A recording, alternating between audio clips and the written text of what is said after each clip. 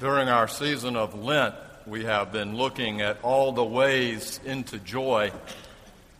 Each week, promoting a specific spiritual discipline that might help get us into that place of enjoyment in life. This week, our discipline is the way into self-worth, or in more modern vernacular, self-esteem. It also coincides perfectly with our double-dipping baptism this morning, as well as our ordination and installation of our church officers. The truth about self-worth is that we either have too much of it or not enough. Too much and we become proud and haughty, entitled and boastful and self-righteous. Too little and we become a victim, neurotic, pitiful, needy, shamed, and guilt-ridden. This morning's passage from Ephesians points us to the two places where we can discover an appropriate level of our good worthiness, and our spiritual maturity is brought into health through it. Reading from Ephesians 3:14 through 4:6, may God open up to us an understanding of this word. For this reason, I bow my knees before the Father, from whom every family in heaven and on earth takes its name. I pray that according to the riches of his glory, he may grant that you may be strengthened in your inner being with power through his Spirit, and that Christ may dwell in your hearts through faith, as you are being rooted and grounded in love. I pray that you may have the power to comprehend with all the saints what is the breadth and length and height and depth, and to know the love of Christ that surpasses knowledge, so that you may be filled with all the fullness of God. Now to him who by the power at work within us is able to accomplish abundantly far more than all we can ask or imagine, to him be glory in the church and in Christ Jesus to all generations forever and ever. Amen. I therefore I, the prisoner in the Lord, beg you to lead a life worthy of the calling to which you have been called, with all humility and gentleness, with patience, bearing with one another in love, making every effort to maintain the unity of the Spirit in the bond of peace. There is one body and one Spirit, just as you were called to the one hope of your calling, one Lord, one faith, one baptism, one God and Father of all, who is above all and through all and in all. This is the word of the Lord. It was almost 20 years ago, as I remember, when I witnessed a major social sea change in culture when I was coaching my daughter's soccer teams. At the end of the season, we got together for the banquet, and they called everyone's name, and they came up, and each was given a trophy. I was surprised by that. Certainly, the trophy business was in support of this new way of teaching children self-esteem, as were the child psychologists who were saying that each of us must be affirmed in our being, and that sometimes it's unfair to award those who have been born with greater gifts than others unfairly. A name developed, in fact, called the Trophy Generation. The Washington Post had a headline about this in the August paper of last year that read, 65% of Americans say millennials are entitled, and 58% of millennials agree. I'm not sure if they agree with the finding or they agree that they should be entitled. And I guess what they mean by that is that this millennial generation seems to have a sense of being entitled to all the goodies by virtue of being born into the right family, or the right color of their skin, or the right orientation, or the right academic achievement, or the right sports ability. I guess what they mean by that is that those who didn't have the opportunity to choose their parents as well as others are not quite as entitled as those who did. We often hear about those who are on welfare and are entitled, but according to sociologists, our wealthy children are putting them to shame. This is why it's important and vital that our kids in church, this church, who have an incredible benefit and gift of having so much, why it's so vital for them to go on mission trips to the Appalachian Service Project or to Haiti, to remind them that, you know what, in fact, everybody doesn't live this way. And that what we have been given is extraordinary compared to most of the world. And we are not necessarily entitled to it by virtue of our being born into it. As Christians, we value the sacrament of baptism because it tells us just this. Each of us, Jew or Gentile, male or free, slave or free, male or female, each of us, a child of God. In the kingdom of God, this sacrament of baptism levels the playing field and reminds us that each of us really gets a trophy as far as God's love is concerned. It is the great equalizer in God's kingdom. However, we must understand clearly that this does not mean that we have a sense of entitlement now that we are baptized as children of God. In fact, it means the exact opposite. Baptism begins our high calling of selfless service and giving back to the larger community of the church and especially to the world as part of our own growing up in faith and maturity. These two things, our identity as a child of God given to us by virtue of our birth as a child of God, and our response to that, our responsibility to that, to give back what we have been given, for to whom much is given, much is required. Those two things, you see, form the foundation upon which our true self-worth is found. Now, I'm aware that this sounds like a typical old geezer comment about how easy our young folks today have it. When I was growing up in the South, the standard for your self-worth was your ability on the field of sport for a male. At every pickup game, it was determined your self-worth by where you were chosen in that game. Those first chosen were worth way more than those chosen at the end, who, in fact, were only sort of resignedly chosen as an afterthought. Oh, well, somebody's got to take them. I guess we will.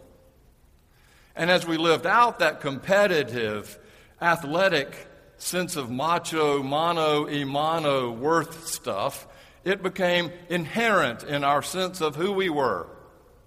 And those who didn't do as well on the playing field were able to find other places, hopefully, where they found a different sense of worth, maybe in art or music or in academics.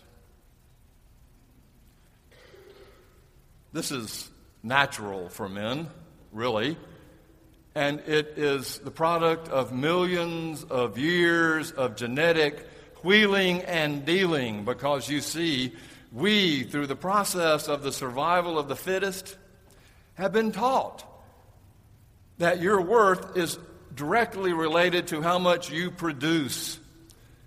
And production simply means what you bring in to feed the family and how you can dominate all the other threats in the world out there. Your strength and your production determines your self-worth.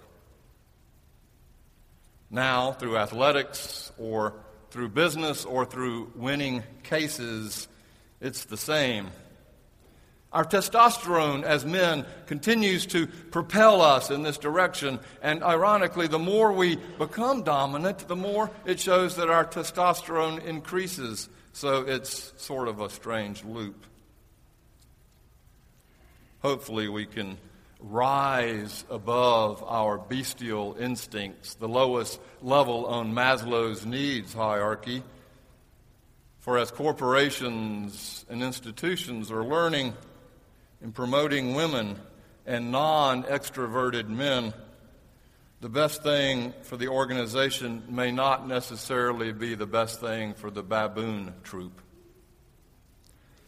For women, it's not so much production as it is reproduction, historically, through time. And this is also a biblical warrant, unfortunately. Even the Bible supports the fact that women who are able to produce are more blessed than those who are not. How many children can you have? How many children can you raise and nurture and bring up? That's what determines a woman's self-worth throughout history. Thank goodness we are starting to change. We're starting to move past our Neanderthal drive to see that our self-worth is not about how many babies we can drop or how much bacon we can bring home. Let's just say we get beyond that DNA, genetic survival of the fittest thing in us, then move to the next level, and we start grading ourselves differently than production or reproduction. And usually what we do as normal folk is we grade ourselves according to how popular we are. We turn to others to be in need to be admired and adored and respected and liked by all these other people, either on Facebook or Instagram. One of you was telling me that young women today, if they do not get 100 likes on an Instagram picture, they immediately delete it because they will then face the shame of not measuring up. Anthony DeMello, a psychiatrist, observed, "Look at your life and see how you have filled its emptiness with people. See how they control your behavior by their approval. They hold the power to ease your loneliness with their company, send your spirits soaring with their praise, or bring you down to the depths with their criticism.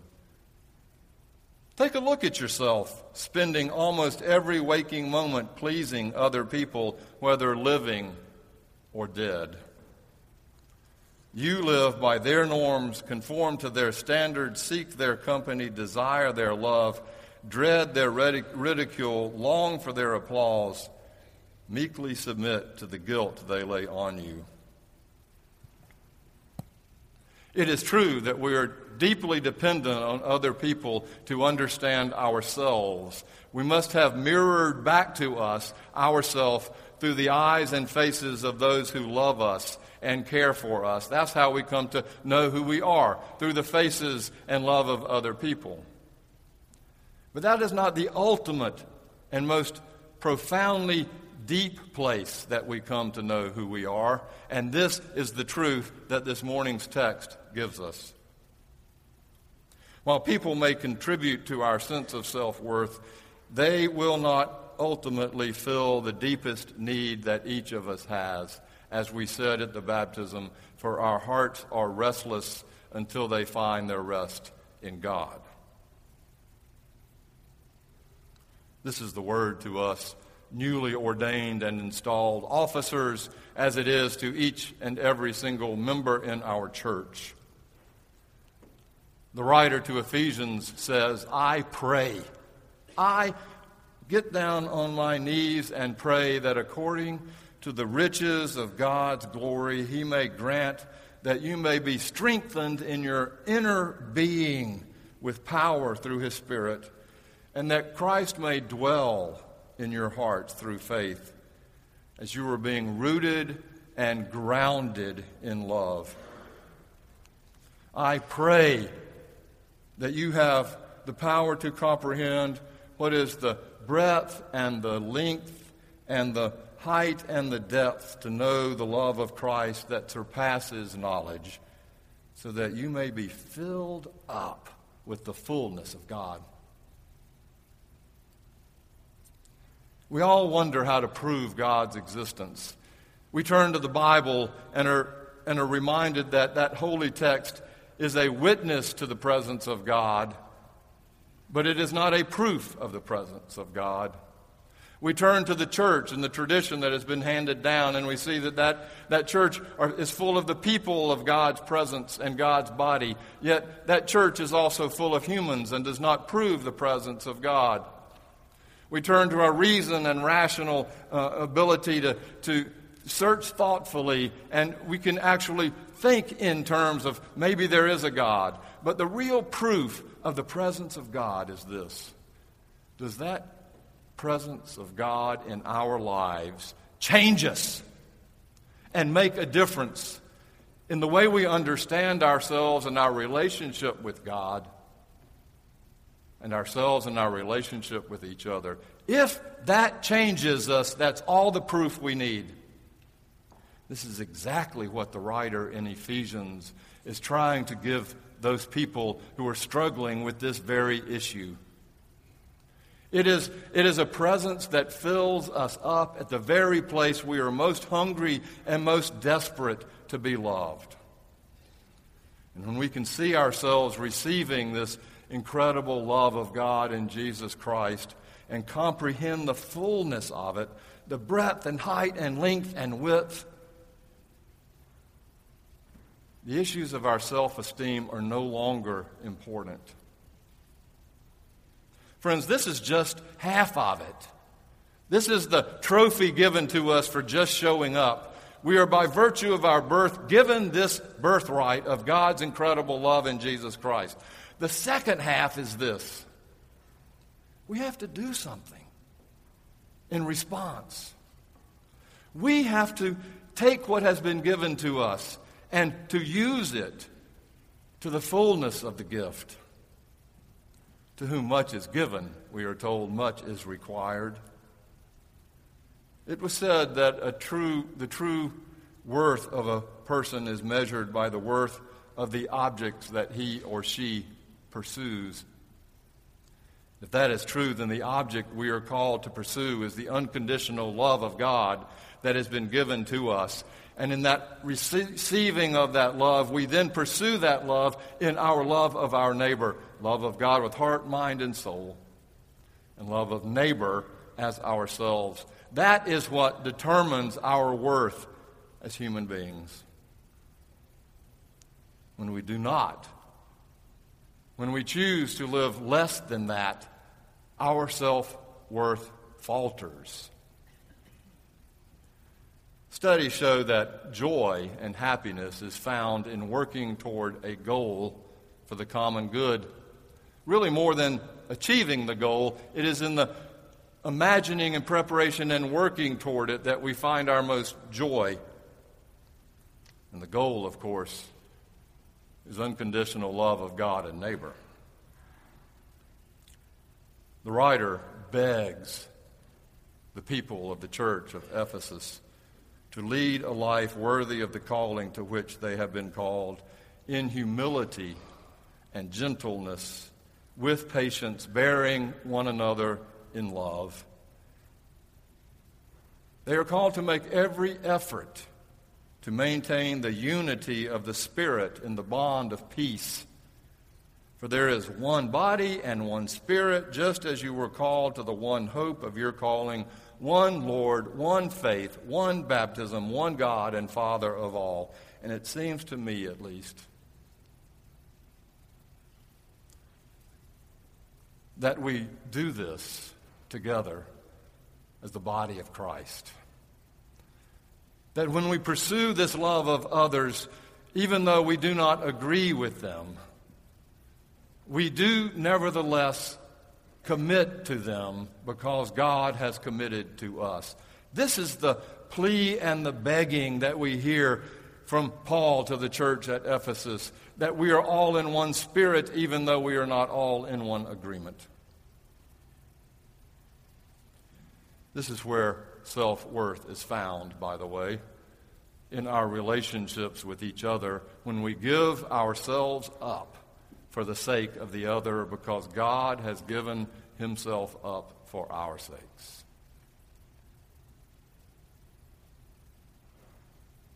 I now call before us the ordination and installation of our new officers.